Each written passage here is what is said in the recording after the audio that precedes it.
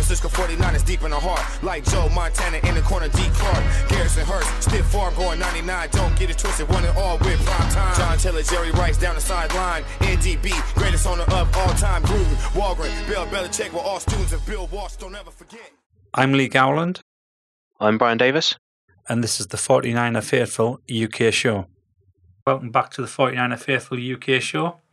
We're into week 7 now. We've got the Los Angeles Rams up next. And it's a bit of a special weekend at Levi Stadium this week. There's quite a few different events on to celebrate the life of Dwight Clark. We have a couple of members who are going to be out there at the stadium on Sunday. Andy Hodgson, who was the guest on Monday, and another member called Ray Paul. Right, welcome back, Brian. Good evening, good afternoon, how are you doing? I'm doing fine. I'm still hurting a bit from Monday night's defeat. Oh. Yeah. It was one of those games. To stop starting podcasts with. It was one of those games where there was plenty of positives, but the main negative, i.e., the loss, kind of it went deep. It cut deep, that loss. Yeah, I mean, I managed to wake up in time to watch the fourth quarter. I had a little bit of the third quarter and then into the fourth quarter, and there's no way I was able to watch any more than that with everything else that I had on this week. But yeah, that last drive, it just lingers long in the memory, doesn't it? It does, yeah. You look at what happened, and Mabin just you can't have that happen, can you? I mean, I wasn't screaming at my phone because I was sort of watching it in bed while the missus was trying to sleep, and I was just like sort of thinking out loud, like, why is Salah not doing what Sherman was doing earlier on in the quarter and in the third quarter, and managing the game, and the defensive backs better? And yeah, they were sort of back shoulder throws, and they were on the sideline, but you know, come on, that can't happen, can it? With a minute left to drive basically 90 yards down the field. And I don't know why they didn't have Sherman on Adams just shadowing him on the whole of that last drive. And I guess it's part of the learning curve. If Mabin can get something from that, then possibly he can become a better cornerback. I don't quite know why Witherspoon wasn't out there. So Witherspoon had the concussion at the time? Yeah, but that was on near the end, wasn't it? On the last field goal. I thought I'd heard this week on the radio that's where he sustained that particular concussion. So Mabin only came in after the field goal. So okay. it was on the... Sorry, no. Yeah, I thought it was Mabin came in. It was... he got it. So I paid particular attention to Mabin, basically, because I turned around and said, I would like Mabin to get a shot at starting. Well, yeah, we both kind of said that, you know, these guys have got to go out there and get, you know, take their lumps and get a chance. But in that situation, you need to manage the game much better. And I know that they were driving down the field. They didn't have any timeouts, but I don't know why we didn't call a timeout just to try and regroup and get our stuff together and just sort of say, right, they've just completed the first down run and then the two sort of sideline passes after that. Call a timeout, get your stuff together, and try and get back out there, because they gave up 10 points in 3 minutes, and it was just so infuriating. Even when I watched it back, it drove me nuts. And do you not think that the timeout wasn't called because Shanahan was kind of hoping that Green Bay were going to run out of time and not be able to move it down the field? Probably, yeah. But the fact that had happened, I think I would have probably just sort of said, right, the way it's going, we need to sort of just have a regroup here and see what's going on, because what was happening was unacceptable. And I'm not big on mid-season firings, really, but they've really got some sort of soul searching and self-evaluation to be getting done in Levi's this week. And again, you can't have Reuben Foster covering the likes of Adams either. That is the stuff that does get you fired. Yeah, definitely. You just can't have that happening all the time, and it should have been a statement win. And when you've got the amount of backups that we had going into Lambeau, beating Green Bay, you win that, you're still somewhere where we think we should have been, even with Jimmy Garoppolo as the quarterback. Now we're 1-5. It's going to be 1-6. We possibly could have a winning record at this point in time. And I don't know what Shanahan was doing on the play calling either. When it's tied at 30 and you're 2nd and 3 and 3rd and 3, why are you throwing? If you're going to throw, at least go to your most basic, almost can't fail check down to Juice or to Mostert or whoever's on the field. They've got you can't be overthrowing receivers and then all right, the shot downfield. I'm kind of okay with the shot downfield because it's aggressive, and if you complete that, then you win the game. But I would have done that based on the fact that we ran on second down to keep the clock running at least. So even then, you eke away an extra 30, 40 seconds off the clock. Yeah. And try and at least take the win away from Green Bay in the regulation time and get that first down and try and set yourself up with a field goal to win the game. So, yeah, like I said, I'm kind of okay with being aggressive, but I think if you're going to go down that way, you've got to overthrow and lead the receiver rather than underthrow it and give the defensive backer the chance to make the pick. So, yeah, I think there was a small margin of error there. Had he hit the right shoulder instead of the left shoulder, the defender's not going to get the ball, and there's a good chance that Goodwin would have gotten the ball. Yeah. So I mean, I mentioned it on Monday. I was happy with the decision he made because I can understand why he made it. It was just a poor throw. Yeah, it was a bad throw. Yeah, and he brought up the point that the wind was moving from right to left, and that's the way the ball kind of swayed in the air. And he wondered whether or not that was a factor. It could be, but that is something that a quarterback needs to take into account because it's going to happen time and time again. But then you look at some of the field goals that were kicked in that second half. It was only sort of a 4, 5, 6 mile an hour wind, so it wasn't anything drastic that was blowing.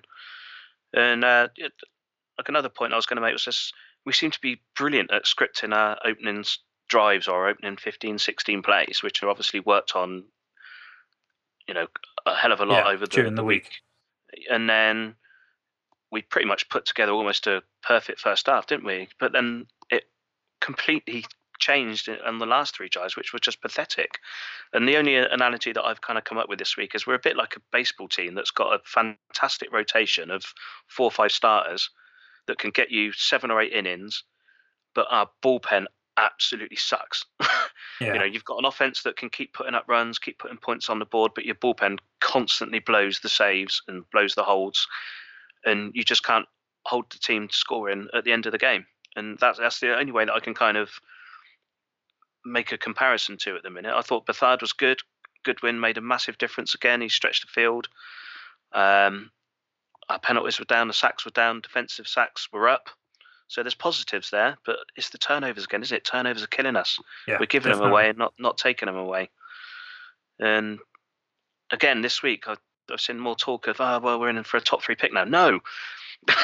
Yeah. I can't watch football and think, yes, in a way, there's the big picture there of we might get a top 3 draft pick. I don't care about a top 3 draft pick.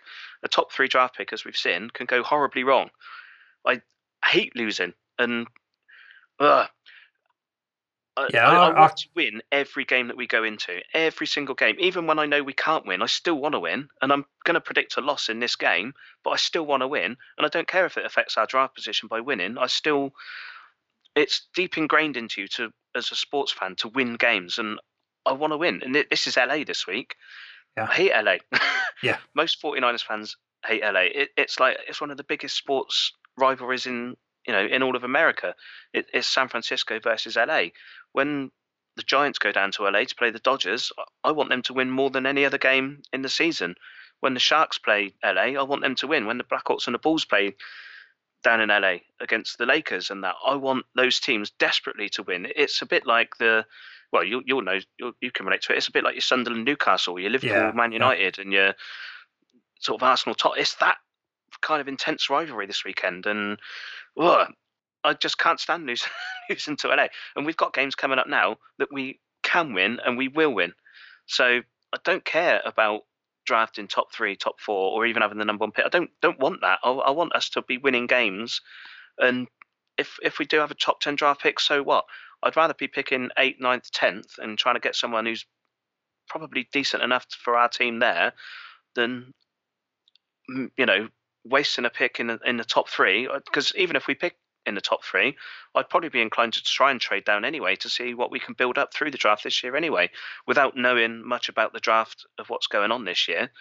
That's something that I'll start looking at in December, January time when I should be looking at it. But until then, I still want us to win all of these games that we've got coming up. And well, it just infuriates me, that way of thinking. But Yeah, agreed. It does with drives me as well. nuts. Yeah. But I think the title of our season, the way it's going, should be How to Grasp Defeat from the Jaws of Victory. Yeah, definitely. Anyway, that's my rant over. Right. So on to week 7 and the visit of the Los Angeles Rams. So during the week, we've only had 2 did not participate, and that was Ward and Pettis, hamstring and knee respectively. We've had a few limited participation: Breda, Garson, Kittle, Sherman, Person, Richburg, Staley, Williams and Witherspoon. However, they're all expected to play. And I think some of them have had full participation throughout the week, so that's good. When you look at the stats, it's fairly formidable when you look at the Rams offense. The 3rd in points, 1st in yards, 6th in passing, 1st in rushing. And then you look at the other side of the ball, 7th on points allowed, 11th on yards allowed, 13th and 14th respectively for pass and rush. So it's another one of those games, just like last week, where we turned around and said, I can't see how we can win the game. However, it's any given Sunday. Yeah, I mean, in terms of our offense, CJ's still developing. I thought he looked good in the pocket at times against Green Bay. He was making those sort of couple of steps forward that we spoke about last week. He was much better than the Cardinals game and probably any other game this season, and probably better than most of the games he played in last season as well. So those couple of steps up that he was making in the pocket made a lot of difference. It bought him a little bit of extra time. I think we're going to need to use the run game big time in this game, aren't we? And play action. The play action seems to be working really well for us. Yeah. And we've just got to try and keep the Rams' offense off the field for as long as possible, haven't we?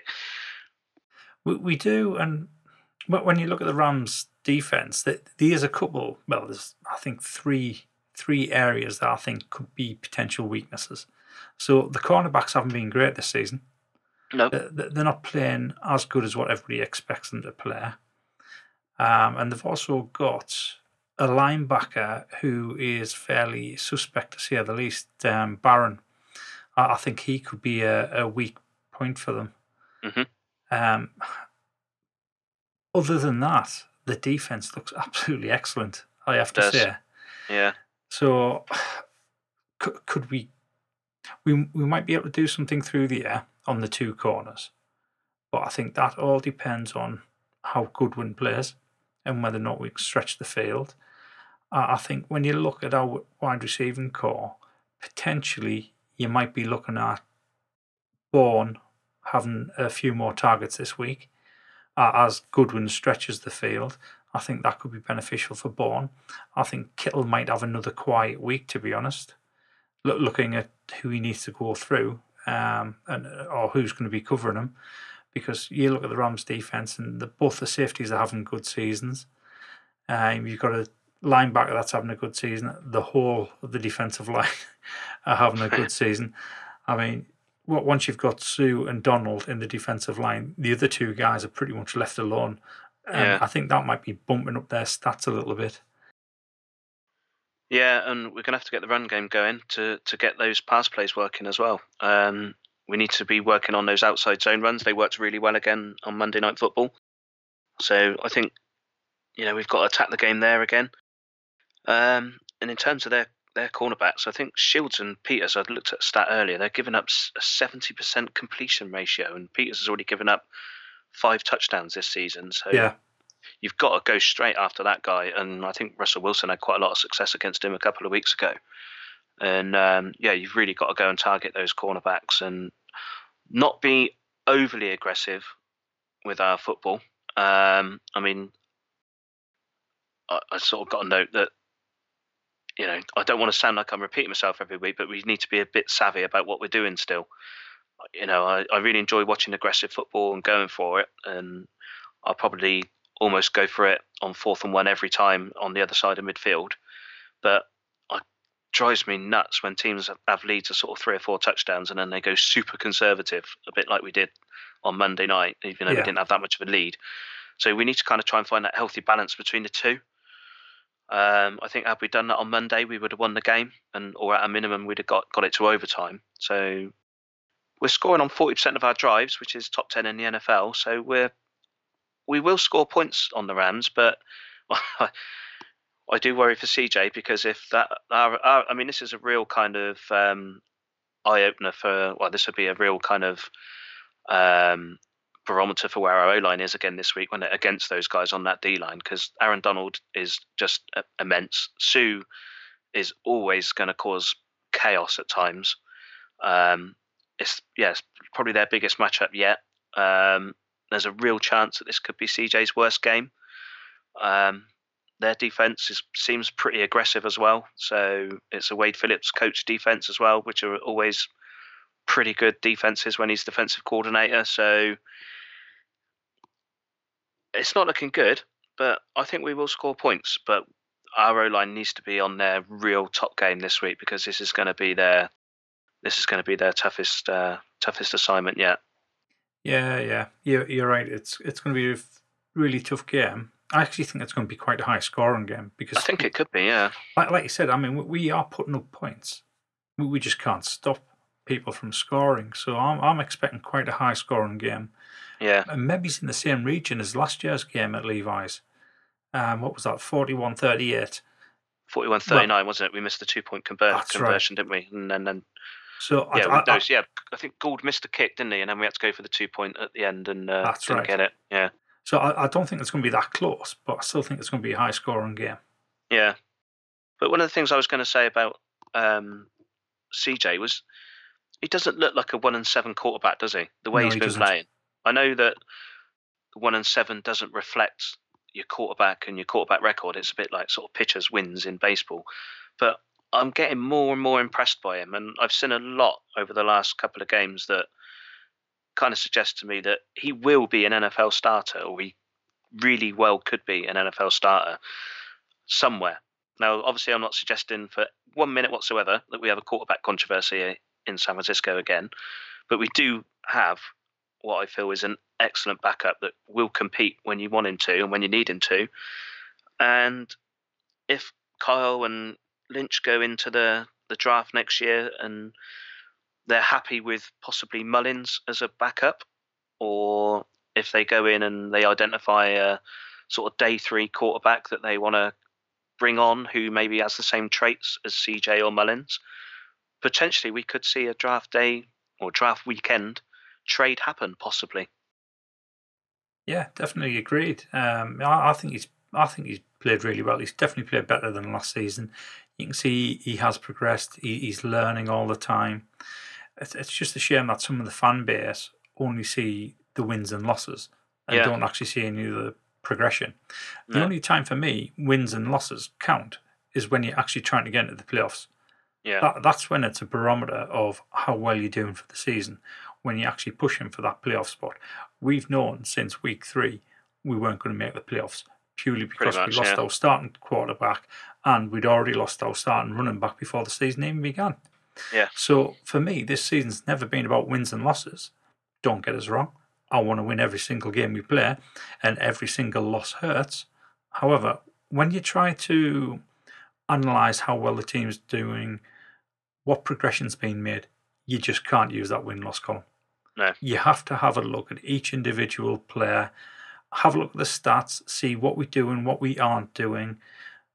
We all know we've got problems on defence. Coverage is absolutely non-existent apart from Sherman. Sherman's the only person that can cover, and that's it. The play calling is debatable. So it's those type of things you need to look at. Yeah. But you certainly shouldn't be saying, oh, well, we absolutely trash because we only 5-1. Because the games have been close. 5-1 would be nice. 1-5. Sorry, 1-5. Yeah, wishful thinking. If we're complaining about being 5-1, then I'll take that every day. Yeah, I would as well, mate. So yeah, I mean, we 1-5, but the games have been close. Yeah, and we're only a few pieces away from having a team that can win and can contend for a playoff space. Yeah. We definitely need another cornerback, without a shadow of a doubt. We need another cornerback. I think we've got the most close losses in the NFL over the last 2 or 3 seasons now. Yeah, and that speaks volumes of how close we are to getting it right. Yeah. It can easily tip the balance just with one or two players. But yeah, I mean, cornerback we need a pass rusher. I mentioned free safety on Monday because I thought Colbert was terrible and I thought he gave up that touchdown, the very first touchdown. But when I looked at that, the coaches 22 hadn't been done. With it being a nightly game, they hadn't gotten that on, so I didn't have the benefit of watching that. Once I've watched it back, what happened? I believe what happened is we were in a cover 3. They did a play action. All the linebackers bit. Reuben Foster was supposed to protect the right-hand side flat, so he should have gone round and saw that Adams had basically stopped just after the line of scrimmage. Yeah. But what happened was Ward ended up staying there because Reuben Foster had bit on the run, same as the other linebackers, and instead of following his man, which should have been Valdez Scantling, he left him to go. And when you see the coaches 22, you see that Colbert had actually covered the exact area that he should have covered on that play. So I was a little bit unfair with Colbert on that, so I just thought I should mention it actually wasn't his fault. I think this was a fault of Foster biting on the play action and then Ward trying to cover Foster's man instead of covering his own. Yeah. Well, it's good segue there. That on our defense, one of the notes that I got down was that we need to not bite on the play action on Sunday because that's pretty much what the Rams' offense is.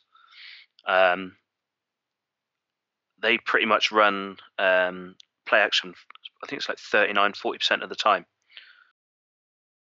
So, yeah, I mean, I agree with that. We definitely can't be biting on the play action. I think it's a lot easier to do when you're up against a team that can't rush the ball as well as the Rams. Yeah. Because then you've got a bit of leeway to hang back, wait to see if it is going to be a throw. But obviously that puts you a little bit behind getting to the runner if it is handed off. And this Sunday's game, you caught between a rock and a hard place. Oh, yeah. If you do hesitate on the play action and wait to see if it's a pass, you need to be really quick to get down to that runner. Yep. Otherwise, Gurley is just going to absolutely decimate us.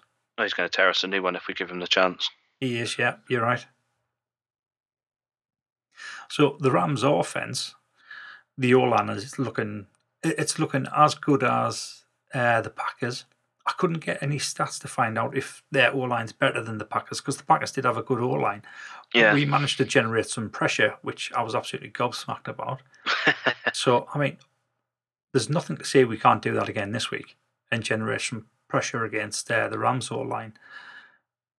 2 weeks running, going up against a good O-line. I don't know if that's going to be possible or not, but if we are to get anything out of this game, or at least keep it respectable, we definitely have to generate the pressure on Goff and stop him from throwing all the time. Because, I mean, you've got Brandon Cooks, you've got Woods out there. They're going to be catching these all day long, especially against our secondary. It's a good job that Cooper Kupp's out. Cooper Kupp? Yeah, that's right, Cooper Kupp. That's a big bonus for us. Yeah. But then if you cover the two wide receivers, they play a lot of two tight end sets, the Rams, and they've got Everett and Higbee, and they're both having really good seasons. Yeah, well, the key thing you said there was covering two receivers. We just don't seem to be able to do it, do we? No, not at all. And yeah, this season you've got Goff playing at an MVP level. Gurley, who is probably going to be the MVP the way he's going, he's actually got more touchdowns himself than 4 NFL teams. Please tell us the San Francisco 49ers isn't one of those 4 teams. No, it's not. And he's currently tied with 5 other teams at the minute as well. So their receivers, it's interesting you said about Kupp there. Obviously, we would have covered it anyway. But I think he's such a huge loss for them that they've gone from sort of stacked to still great, which isn't much of a downgrade, is it? But there's nothing really there after those big 2. After Kupp's gone, so the depth kind of really falls off onto how they're performing this year. Cooks and Woods have both gone over 500 yards already. Gurley is obviously a huge option at the backfield and could quite easily run for 100, catch 100. So I don't know what we're going to do coverage-wise, but one or more of those guys is more than likely going to have a big game, depending on who Sherman doesn't go up against. And if we end up with Foster and Warner or any of our linebackers on Gurley, then it might get out of hand quickly if Gurley's going up against those guys in the pass game. Yeah. Yeah, that definitely. Sort of fills me with dread, because I think that's probably what they'll lean on more now that Kupp is out. And we've just got to try and stop some of these drives. And if the Rams defense play as well as they can, and they probably haven't done in most of their games so far, then this game potentially could be over by the half. And like I said, I really want to be positive, but after that Green Bay, those last 2-3 minutes just still linger and stick in my mind that potentially we could see drives like that all game, and that just terrifies me. Absolutely terrifies me. Yeah, it could get ugly quite quickly. But I mean, so you mentioned this before. It's a big rivalry. It's a derby game essentially. Yeah. And you always know what happens in these type of games. Form goes completely out the window anywhere. Yeah. I mean, the 49ers are going to be fired up for it. The fans are going to be fired up for it. It's the Dwight Clark Memorial Day. Hopefully that fires them up as well. And they'll have a right chip on the shoulder, as they did on Monday, because of being flexed out of the late night game. I think the 49ers will be up for putting the best display on possible and just giving it 110%, which, to be honest, they should do every week. Oh, yeah. But I think they've got a little bit extra motivation, because I think they feel... what's the word? I think they feel insulted by being moved out of the Sunday night game. Yeah, quite possibly. So they should. Yeah. And I kind of think a sort of, what could have been on this fixture, or because we've not really seen McVay against Kyle in a sort of full-on situation, have we? I mean, last year we had Brian Hoyer as our blooming quarterback. Yeah. Even in that game when he had the game of his life and stacked up 39 points. Then obviously in week 17, the Rams rested most of their starters, and now we haven't got Jimmy G this season, and obviously that's going to lose out in those two games. So there's potential that this game could be a good game, but I don't think we're going to see the full sort of scope of what this coaching matchup could be between, two sort of young, up and coming, very, very good coaches. And it's an intriguing matchup that obviously Carl's probably going to struggle to try and keep pace with the Rams, but it's a bit like what we sort of said with the quarterbacks a few weeks ago with the young matchups. These are sort of two coaches that potentially in years to come we could be talking about in the same way that we talk about some of the head coaches, in the sort of Belichick way mold that we speak about now. The way that they're that they're sort of designing and bringing out the best in these young offenses that they've got at the minute. And if you think what Kyle's doing now with the amount of backups, imagine what he can do with another draft and with another sort of period of free agency in year 3 and year 4 of this sort of rebuild that we're in. So where do you think we need to improve on our defense? Oh, defense. Well, Salah's had the dreaded vote of confidence this week, hasn't he? We all know what that means for managers here in the UK. Does it work the same?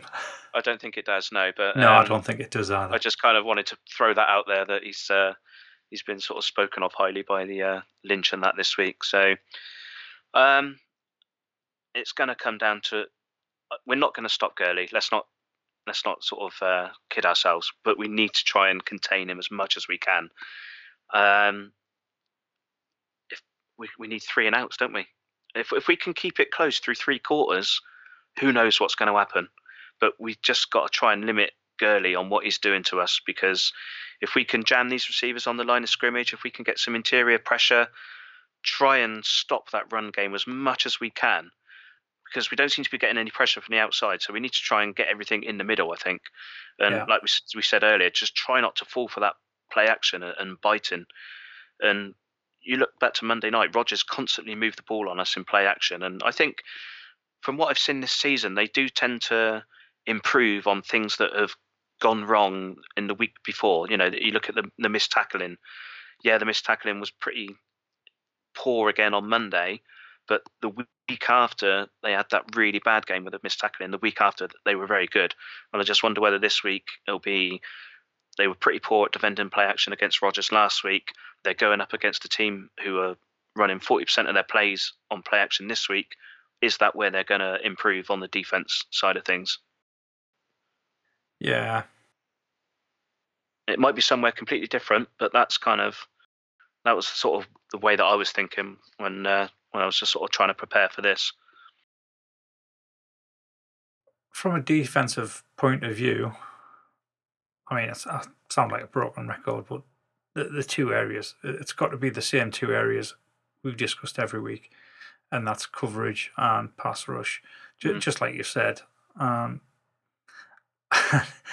got to be honest, I don't think we'll see any improvement this week. Not because we haven't improved. I think it's because we're going up a team that is so good, it's going to make us look bad. And that's hard to say about the Rams, because, I mean, I'm like you, I absolutely hate the Rams with a passion. Yeah. So, yeah, I mean, pass rush, coverage, got to improve. Yeah, and we're still last in sacks and turnovers as well. Yeah, definitely. It's a 14-3 ratio at the minute. We're averaging half a turnover a game. Currently, that is on schedule to be the least amount of turnovers in NFL history in a 16-game schedule. Right. 12 is currently the fewest. So let's try and win the turnover battle. I think this is the kind of game that we can win the turnover battle but still lose. Yeah, I think you're right. We might get a lucky bounce from a fumble here and there. Maybe one of the third, fourth choice receivers for the Rams comes in, fumbles, or we get an interception or something. I think we'll probably still lose the game, but if we can at least try and win that turnover battle, you're making steps, aren't you? You're getting there. It's baby steps. It's sort of walk before you can run type thing. To be honest, I think the way we win on defense is by keeping the ball on offense.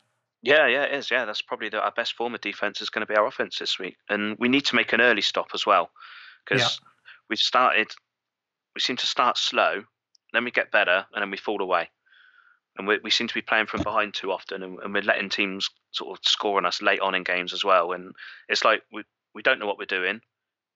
We finally get it, and then we forget again.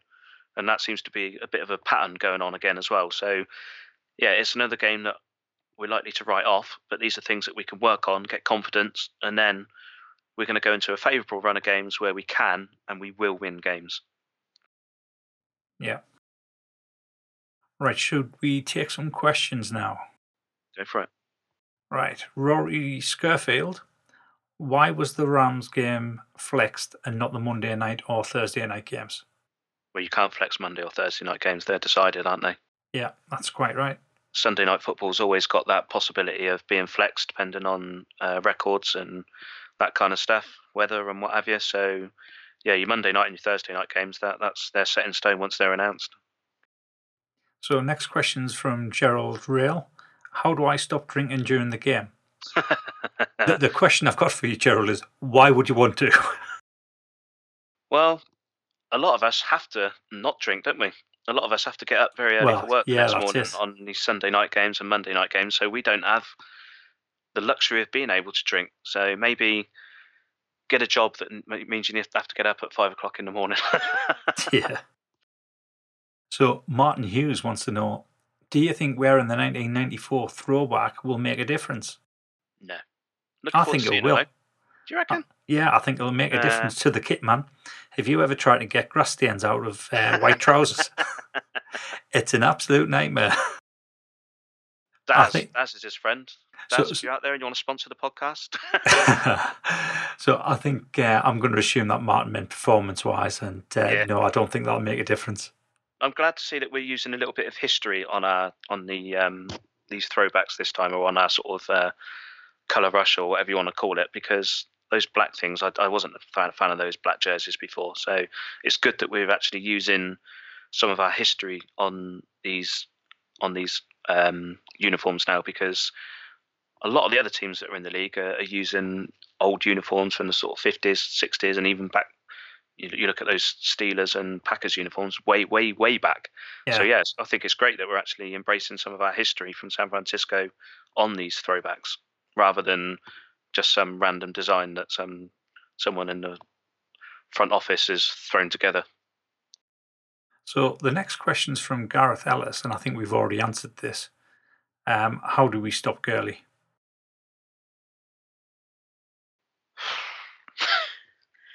You don't, do you? You just try to contain him. Do you know who would make a great defensive coordinator? Sam Allardyce. He can build a brick wall. That's how you stop Gurley. Jose You Mourinho, employ yeah, Sam Allardyce. Yeah. Right, Paul Hope.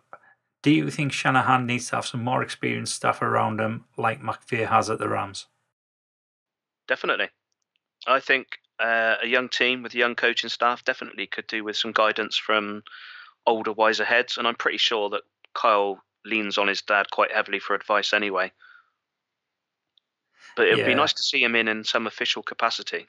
So I must admit, when the coaching staff was being put together, I was a little bit concerned that we had a rookie defensive coordinator as well as a rookie head coach. Mm. And you look at some of the other positions as well, they didn't particularly have that much experience, and it did worry us at first. Now that we're 18 months down the road, it doesn't worry us as much, but yeah, they should have some experienced staff around, just to act as advisors. I'll tell you who would make an excellent defensive line coach. Jim Tomsula. Yeah. Yeah. Funnily enough, I was thinking that the other week. He's in Washington now, isn't he? He is, yeah. Right, so the next question, and I'm going to apologise in advance because I'm not sure whether or not I'll be able to pronounce this name right.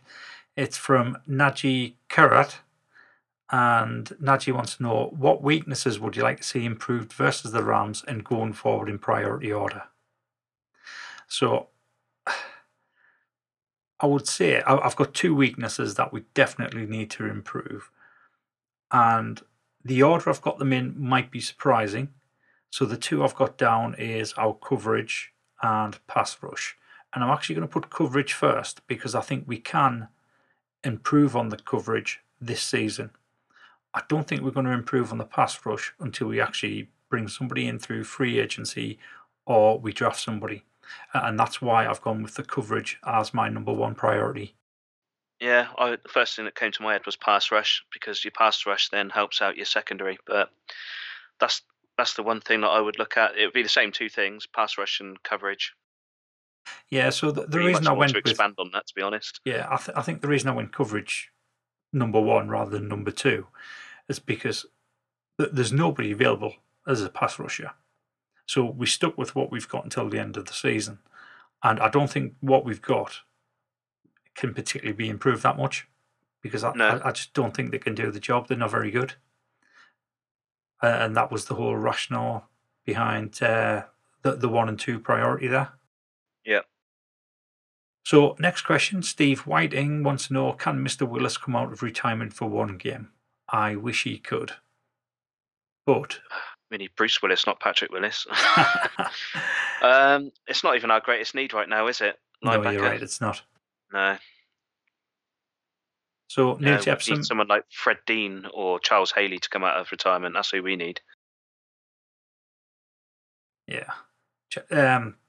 Neil Jepson, he wants to know, do we stick with Ward or trade to acquire a new corner? I think they'll stick with Ward. Ward will probably be a free agent and gone after this season. Yeah, I agree. Yeah, we're not one player away.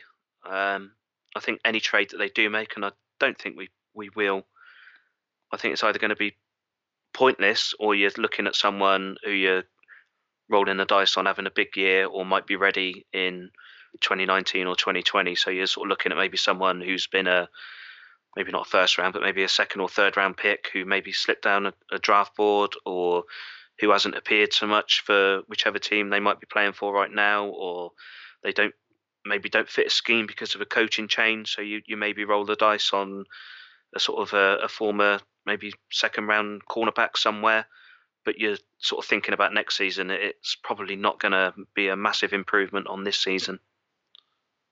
I don't really see us making any trades, but I know we made obviously a huge one last year, but I just don't think we're in a position to be doing it this year. No, I don't either. No, I think you leave the trades when either a very special player comes up, or you're in a championship window and you only need 1 or 2 people, and then you make the trade. Yeah, definitely. Right, so that's all of the questions. Actually, there's another question, but I'll answer that when we get down to the predictions. So we're on to the tips. So do you want to fire away with your weekly tip? Okay, so similar to the last one, when I said about going down to a Sharks game, something else which is really worth doing is heading in the other direction and going over the Bay Bridge and going to watch a California Golden Bears game. I did that not the last time, but the time before last that I was out there. You can either drive over there or you can catch the BART, and it's not too far from there. And there's loads of parties that you can get stuck into if you're that way inclined. A lot of house parties, sort of sorority and frat houses and stuff, pool parties, loads of places to drink. You can just do what we did when we went over there and blag yourself into a sort of private bar sort of type place that was at a private party on. We basically just sort of played the stupid Brits abroad and got ourselves in. Drinks were particularly cheap. If you do drive, the parking can be quite expensive, but we managed to negotiate with some of the students about getting a very cheap parking place to park on their drive, which was a little bit worrying because they insist on you handing over your car keys, which when you have a hire car does tend to play on your mind a little bit. Yeah, I bet it does. Yeah, when you're at the game and you've just handed over essentially a very expensive, or what could be a very expensive mistake to make when you're on holiday. Definitely. But it was worth it. The car was still there when we got back. We had a really good time. It's much hotter than San Francisco as well if you go at the right time of year. So you can go over there. You can. Even when I went over there, 3 years ago to that, I felt quite old on the bleachers. So if you're sort of in your 40s or 50s, be prepared to feel even older than most of the people that are there. But it's great fun.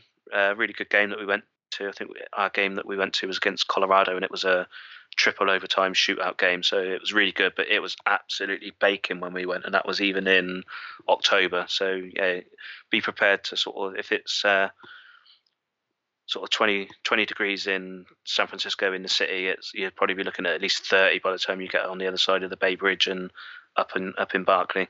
Oh, Hence why there's loads of pool parties and stuff. Yeah, much hotter. It's not far, but it does make a big difference. It's a bit like when you go down to Santa Clara, isn't it? You can leave San Francisco, and obviously San Francisco it's got its own weather climate, hasn't it? But when you go down to Santa Clara, obviously you've got all of the problems that we've had down there with the sun and no shade and people on the opposite sideline sort of ducking in and out of the concourses just to sort of try and get out of the sun. So I mean, it's very, very similar over in California, and there's no shade at all over there. And depending on what time the kickoff of the game is, it's you're out there and you're cooking. Yeah, you say San Francisco has its own climate. I think every other block in San Francisco has its own climate. Yeah, because you can walk down one street and it's absolutely roasting hot. You walk down the next street and it's like Siberia. Yeah, it's the strangest thing I've ever seen. I mean, that caught me and David out on Thanksgiving when we were at the Turkey Bowl. So we left the hotel and it was quite chilly, so we both went back in and got a hoodie on and walked down, got on the bus, got up to Kezar.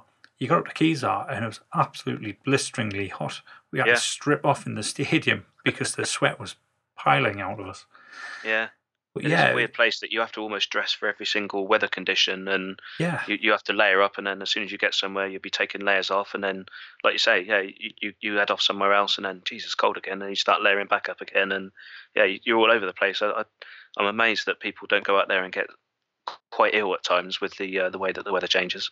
Yeah, it's hard to believe how extreme it can go from one extreme to the next without actually being there and experiencing it. Yeah. Just having somebody tell you about it, you think, oh no, it can't be that bad. It must drop a degree of 2. No, it is a significant difference. Yeah, and like I said, that can be from one block to the next. Yeah, and it was the same. I got told the same when I went to Candlestick Park. The sort of person that told me said, well, don't dress for what the weather conditions are in San Francisco, even if it's nice and sunny, because it'd be blooming cold down at Candlestick. And invariably it was the couple of times that I went. Yeah. Went in January, and it was sun was shining, but it was cold. And then I went again in September time first game of the season in 2014, 2013, and it was hot. But once that breeze and the wind gets in there, it's gold. Yeah, I was quite fortunate at Candlestick because I was there on December the 1st, 2013, and it was the hottest December weekend that had in 60 years. So I think it was 21, 22 degrees on December the 1st.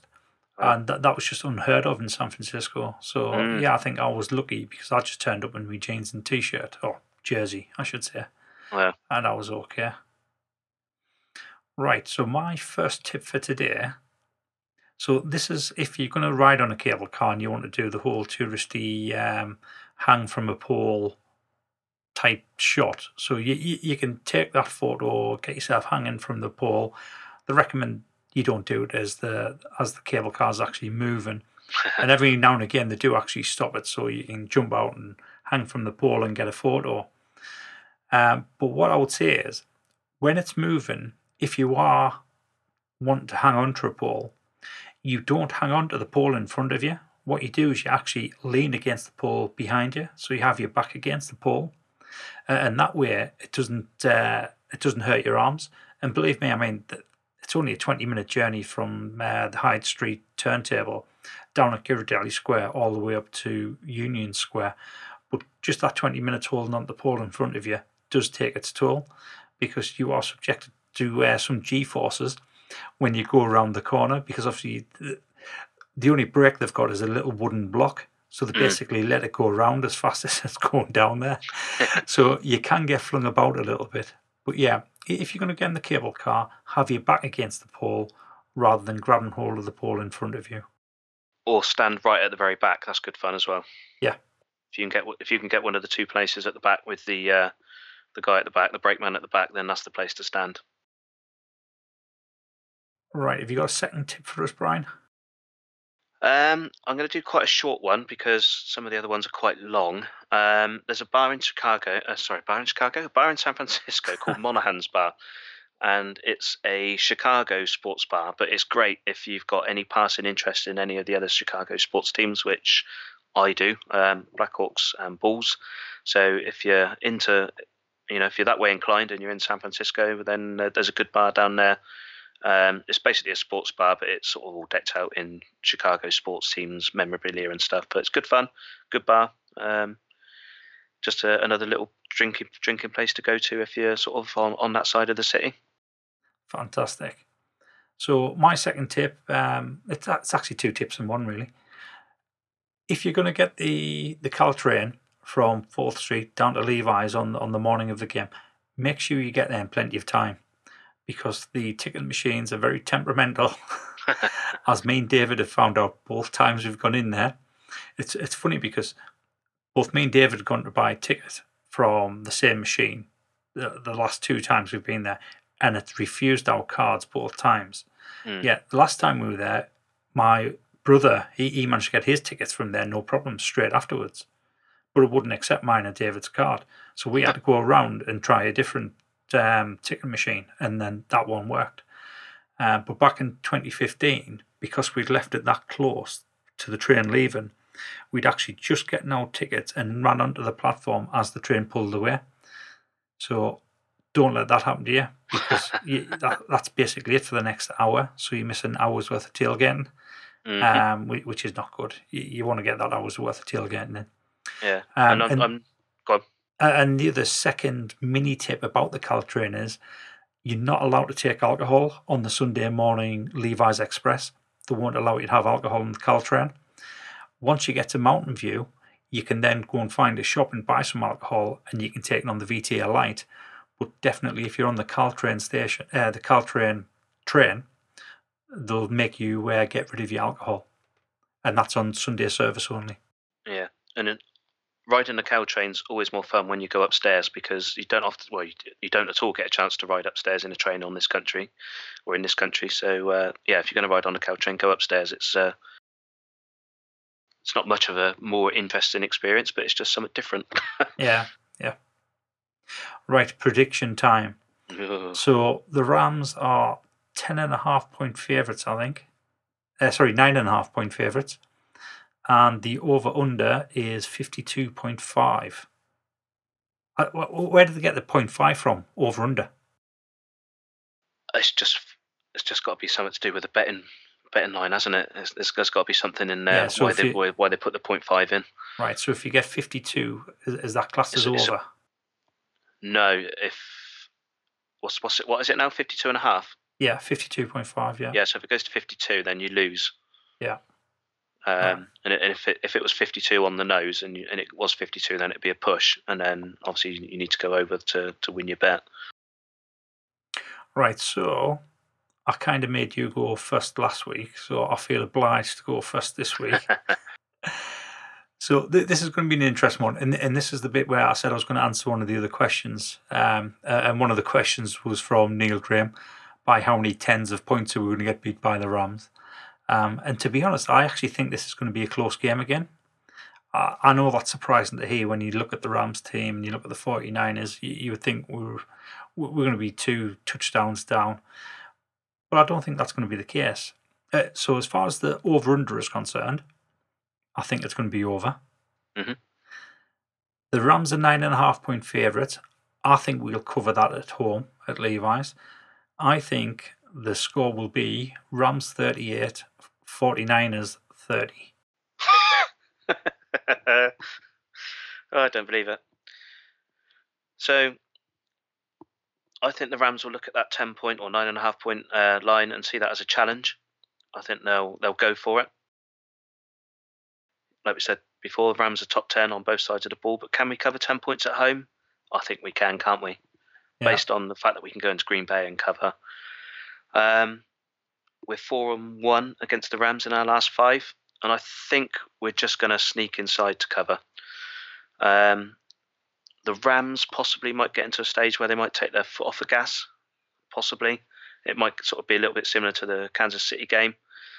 And my prediction was Rams 37, 49ers 29. All right. So that was very similar close to where we were a couple of weeks ago, with being 1 point out each. That was Kansas City, wasn't it? Yeah. Well, can't complain if we get that right this week. No. It means at least we stayed in the game and we haven't embarrassed ourselves. Yeah. I think it could be an 8-point game at the end. All right. Yeah, well, obviously, so do I, going for 38-30. Yeah. Right, so the last thing left to say is the International Series games are on for the next fortnight. Obviously, they're on last weekend as well.